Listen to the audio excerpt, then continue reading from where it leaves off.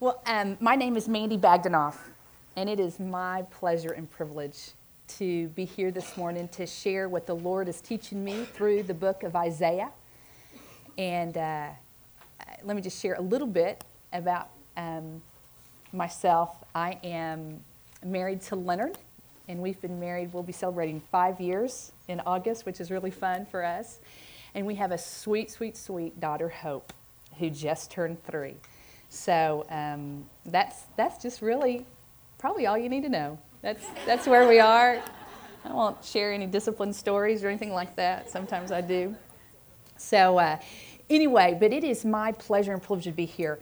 I know that a lot of you all, when you looked at, we asked you to do 2 lessons, so 24 through 27 and 28 through 31. And so a big chunk of stuff. But what I really do want to share with you all today is there is so much hope in the midst of this judgment. And this is, bottom line, that's what we're talking about. We're talking about judgment. And yet, as you read, I pray that as you read, and I'm really going to encourage you guys to go home and read those chapters without anything, without answering a question, without writing anything down, and just allow God's word to really shower you with his love and his character, because that's what's so obvious about these chapters. I do want to start with a story, though, and it happened a long time ago. It happened in 1912, so almost 100 years ago.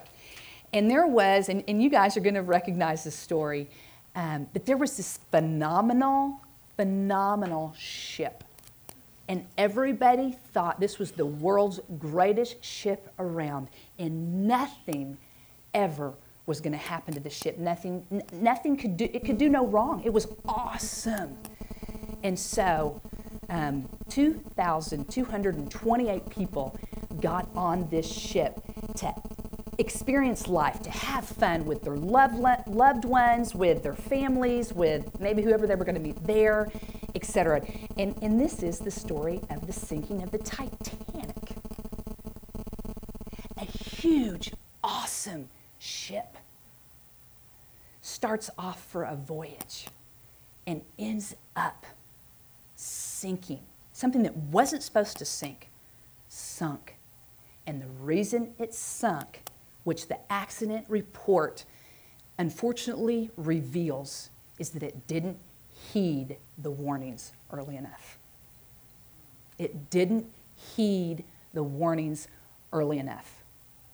So, survivors, 705. Less than a third people got on a lifeboat and got out of a sinking, destroyed ship. And we'll talk about that later, but I want that picture to be in your mind about the consequences of not heeding warnings.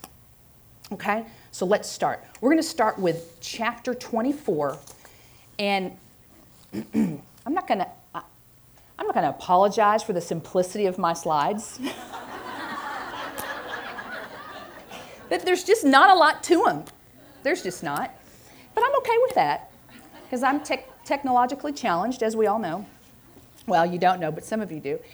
But here we are. We're in the climax. Antoinette so beautifully spoke about last week, the chapters 13 through 23, about the woes. And we're going to talk a little bit about woes in 28 through 31, but right now we're talking about the climax of those woes. And basically, gang, it is total destruction. It is total destruction of the earth. Verse 5 says it this way, of the why behind the destruction. The earth suffers for the sins of its people, for they have twisted the instructions of God, they have violated his laws and broken his everlasting covenant. So basically, that's all of us. That's all of us. At one time or another, we're included in the destruction of the earth. And again, 24 and a lot of 24 through 27, you'll read a phrase in my version, I think it's in that day. In that day, in that day. That's future. That's future. That's Isaiah prophesying God telling him what's going to happen in the future. Okay? This is what's going to happen in the future. It's imminent. It's going to happen. It's in God's Word. God's Word is true. Total destruction of the earth is going to happen. And I can say that with a smile because my hope is not in this earth. My hope's not in this earth. And that's where I want you guys to get as we talk about the hope. The hope is not in us and how well we do. The hope is in the future and what God is doing. And so you read about it. You read about the destruction. You read about what's going to happen. If Isaiah is nothing, he is the greatest, if he's anything, he's the greatest picture painter, isn't he? In these chapters, unbelievable pictures of what he's painting for us. So he goes through, he describes the destruction of the total earth. He describes that, and he says, a few will be left, my remnant will be left. Okay, so then he talks about the people that will be saved, the people that know him, that have trusted him, that believe in him, will be saved. But yet, what I want us to see in this chapter specifically is Isaiah 24, 16b. Let's go to what Isaiah says, okay? He says, but my heart is heavy with grief. A little bit of what Antoinette talked about last week. I am discouraged, for evil still prevails, and treachery is everywhere.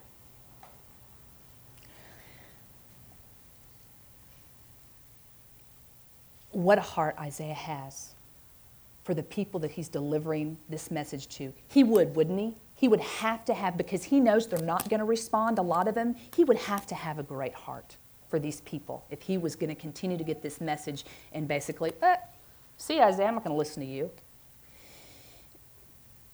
But his heart is grieved because they haven't heeded the warnings and they continue in evil, which is pride a lot of times because we want to go our own way. So did the Israelites. But it doesn't. His heart is still grieved.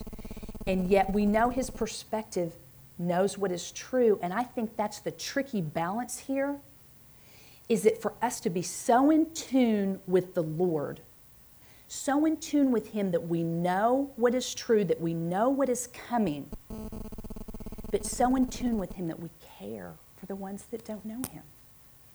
That we care for the ones that don't know him, that they are so grieved. With the picture that it reminds me of, and stay with me, and I'm from Oklahoma, and so the destruction that happens in Oklahoma is tornadoes, okay? So stay with me here and think about this. When I was in college, I can't remember if this tornado hit before I got there or when I got there, but I lived on the west side of Stillwater. I went to Oklahoma State. I lived on the west side of Stillwater, and on the east side, a horrible tornado had hit. And I drove over there to kind of see, because that's kind of what we do. We want to see what has happened. And so I drove over there, and what's amazing about a tornado, and I'm sure earthquakes, those of you who've been to Haiti and seen pictures, etc., there can be things that are totally leveled. I mean, I went from one street that was totally leveled to the next street that hadn't been touched. I mean, it was perfectly fine. Perfectly fine. And if you can imagine for us, if we're here, we don't know if we'll be here when the total destruction happens, but if we're here and we're okay and someone else isn't, how that's going to make us feel, or how it should make us feel. Yet, our minds and our focus, we know this was coming. As you can see, the remnant in 24 shouts for joy, sings songs and praises to him. Man, it's amazing. This has happened. We knew this was going to happen. God told us it was going to happen. It happened. We are so thankful and so excited because, God, you are true. We have to be careful that we're not thankful because it hasn't happened to us. We have to be so careful. That's the tension. We can't be so thankful because it hasn't happened to us. We have to be so thankful because God is true and God is real and his promises are right and they come to fruition. Does that make sense? That rub? And that's where I get from reading 24 of Isaiah. That's where I love his heart for his people. He knows they're going into exile. In fact, it happens very quickly after this. The northern kingdom is destroyed and the southern people go into exile. So he knows what's going to happen. So that's 24. And that leads us into, one of the scriptures that I love. It's in 2 Peter 3:9. It says, the Lord is not slow about his promise, as some count slowness, but is patient toward you, not wishing for any to perish, but for all to come to repentance. All to come to repentance. And a lot of us may be really struggling with things that are going on circumstantially in our life, and we would love for the Lord to come back today. Yet, he is slow because there are people that are still ready for the harvest, and that he is looking to us to say, come on, Mandy, get out there. Come on, Mandy, go. Remember what's going to happen. Remember what's going to happen in the future. But remember what I want. I don't want any to perish. Okay? So that's 24. And we move on to 25, 26, and 27. And 25 and 26 and 27 are just really a beautiful, beautiful devotional picture of the outpouring of our love to God because we know his character. The people of Israel know his character. They know his justice. And that's what this is, the judgment. When we know who God is, it's not judgment, it's justice. Because it's his plan. It's his plan. And he's in control. So it's a great picture of God's character, of his justice, of his sovereignty, and really a future picture for us to cling to too, for us to remember, for our perspectives to be focused on. But one thing I love in 26, and that's really what I'm going to do throughout these chapters. I'm just really going to point out a couple of verses that are very devotional in nature for you guys to kind of learn with me, if you will. So, out of a heart that is so full, Isaiah's remnant. Okay, so let's go back to verse 6. Let me share this with you. So go back to verse 6 and 25, and I'm going to read this to you. It says, in Jerusalem, the Lord Almighty will spread a wonderful feast for everyone around the world. It will be a delicious feast of good food with clear, well-aged wine and choice beef. In that day, he will remove the cloud of gloom, the shadow of death that hangs over the earth. He will swallow up death forever. The sovereign Lord will wipe away all tears. He will remove forever all insults and mockery against his land and people. The Lord has spoken. Okay, future, this is what God's going to do. God's going to do. Talks about the greatest of physical eating, choice beef. But that's kind of funny because we have great food here in Dallas. And so I'm thinking, I love that. I love that we're going to get to do that. But I'm like, But then the next group of scripture, we're emotionally broken.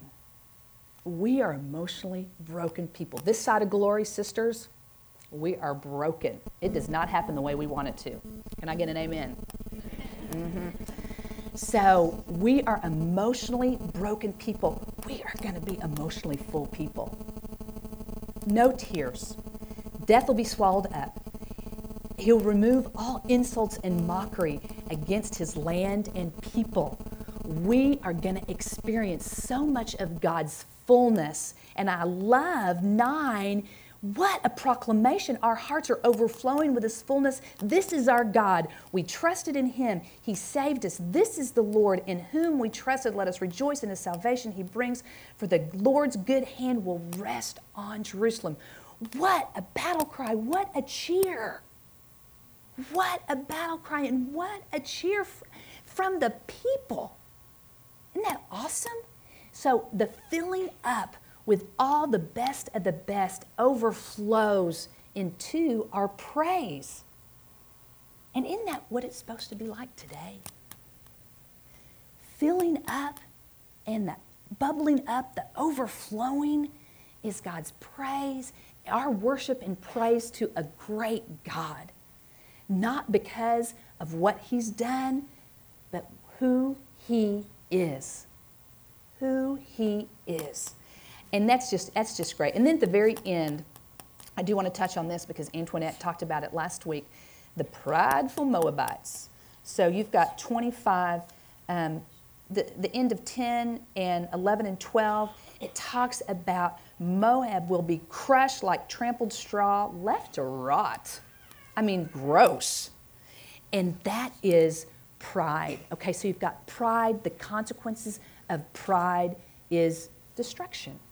We heard that from Antoinette last week. It's true. It's happening. And that's where I want to talk about a little bit of an application with pride and with what you're going to see through these next couple of chapters I want to ask you this question. Is your pride hindering you from heeding God's warnings? Do you think you know what's supposed to happen? Is it hindering you? Is your own self hindering you from heeding the warnings? Do you look like the Moabites? Okay, let's move it on to 26. So 26, another praise, worshipful chapter.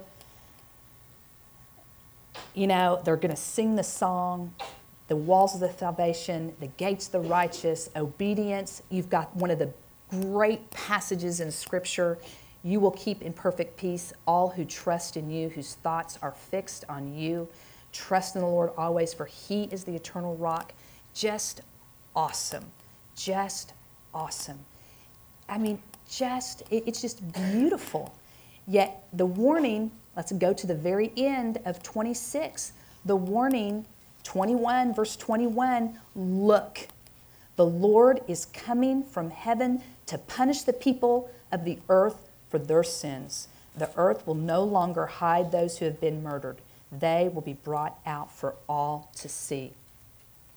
We know that truth. We know the truth in Romans 6:23. For the wages of sin is death. That's what Isaiah's talking about. That's what Paul's talking about in Romans. For the wages of sin is death. It's got to be paid. That's got to be paid. God is a holy God. He can't be in the presence of sin. We are all sinners. Romans 3:23. We are all sinners and fall short of His glory. So here's the picture. Here's the picture.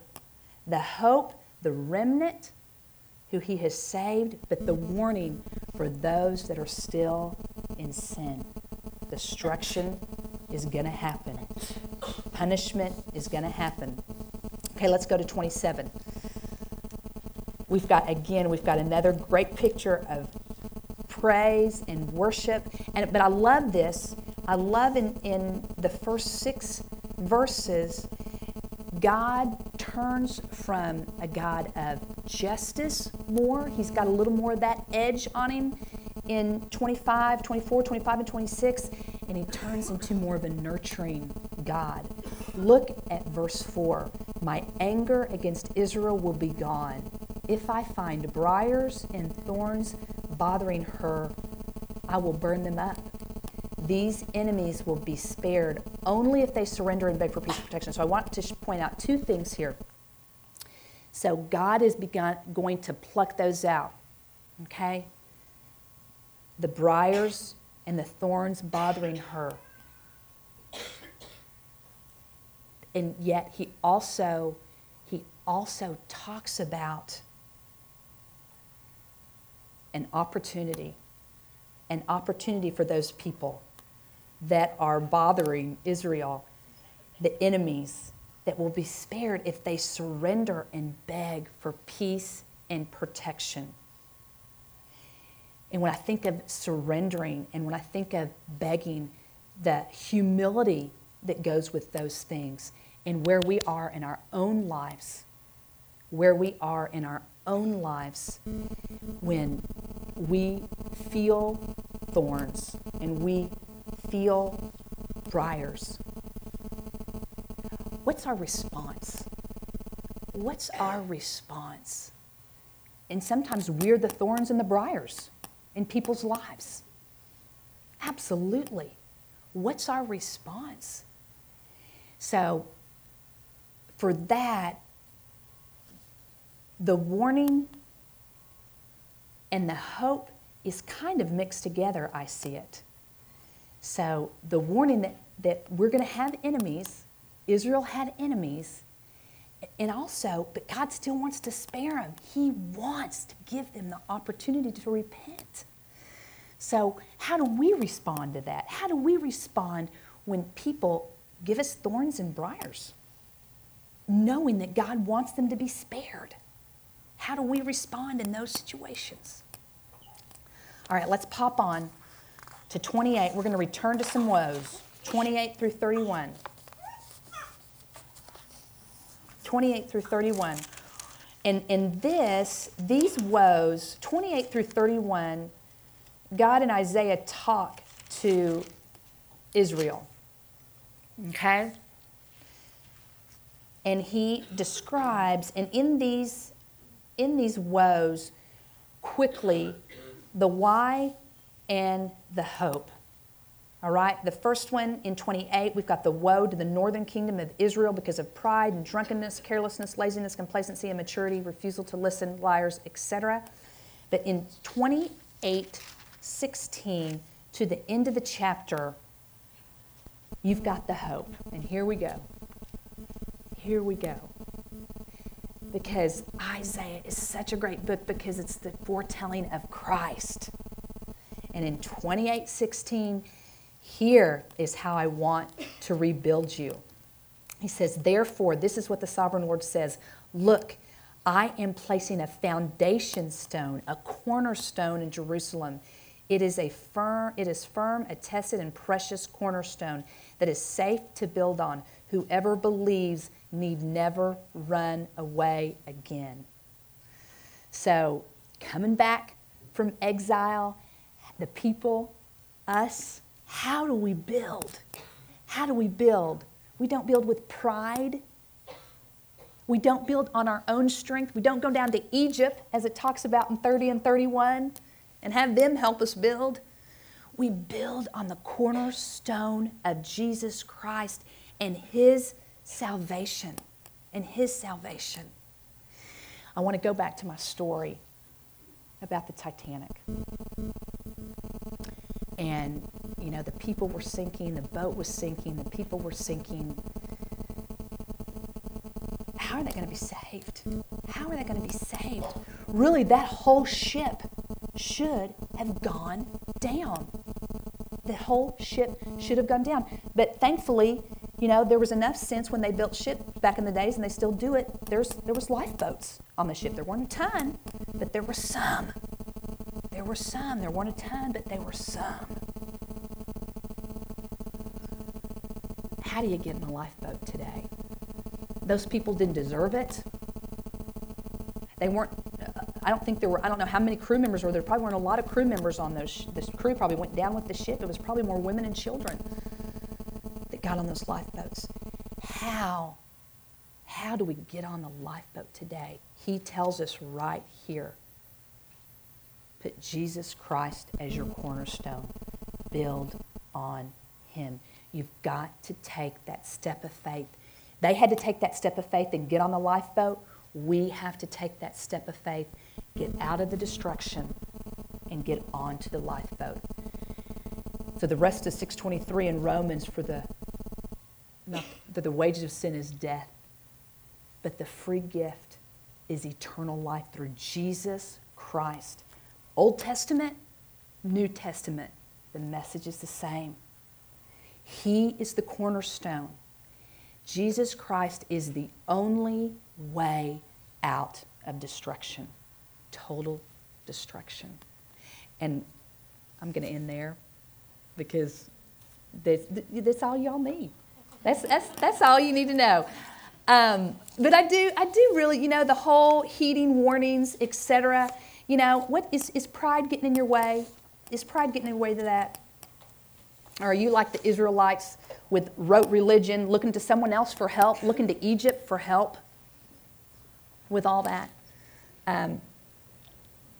I'm so thankful for you guys. Thanks for listening. It's really been a joy to be up here.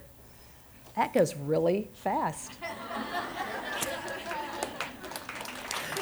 I haven't been up here in 2 years, so thank y'all are gracious. But do me this favor.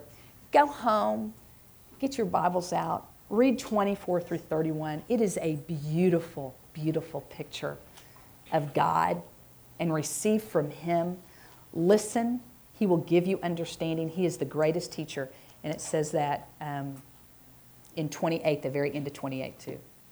Father, thanks for these women. Thanks for these friends. Lord, teach us. Give us understanding. Help us to listen to you and not to the crazy, chaotic world that goes around us, Lord. Father, I do pray that if there's anyone here that does not know you as their cornerstone, Father, that they would let go of what they're trying to build their lives on. Let go of that and trust you as the foundational cornerstone, Father. For you give life. You are the lifeboat. You have great things ahead of us, not destruction, but lives of peace. And I ask these things in your Son's name.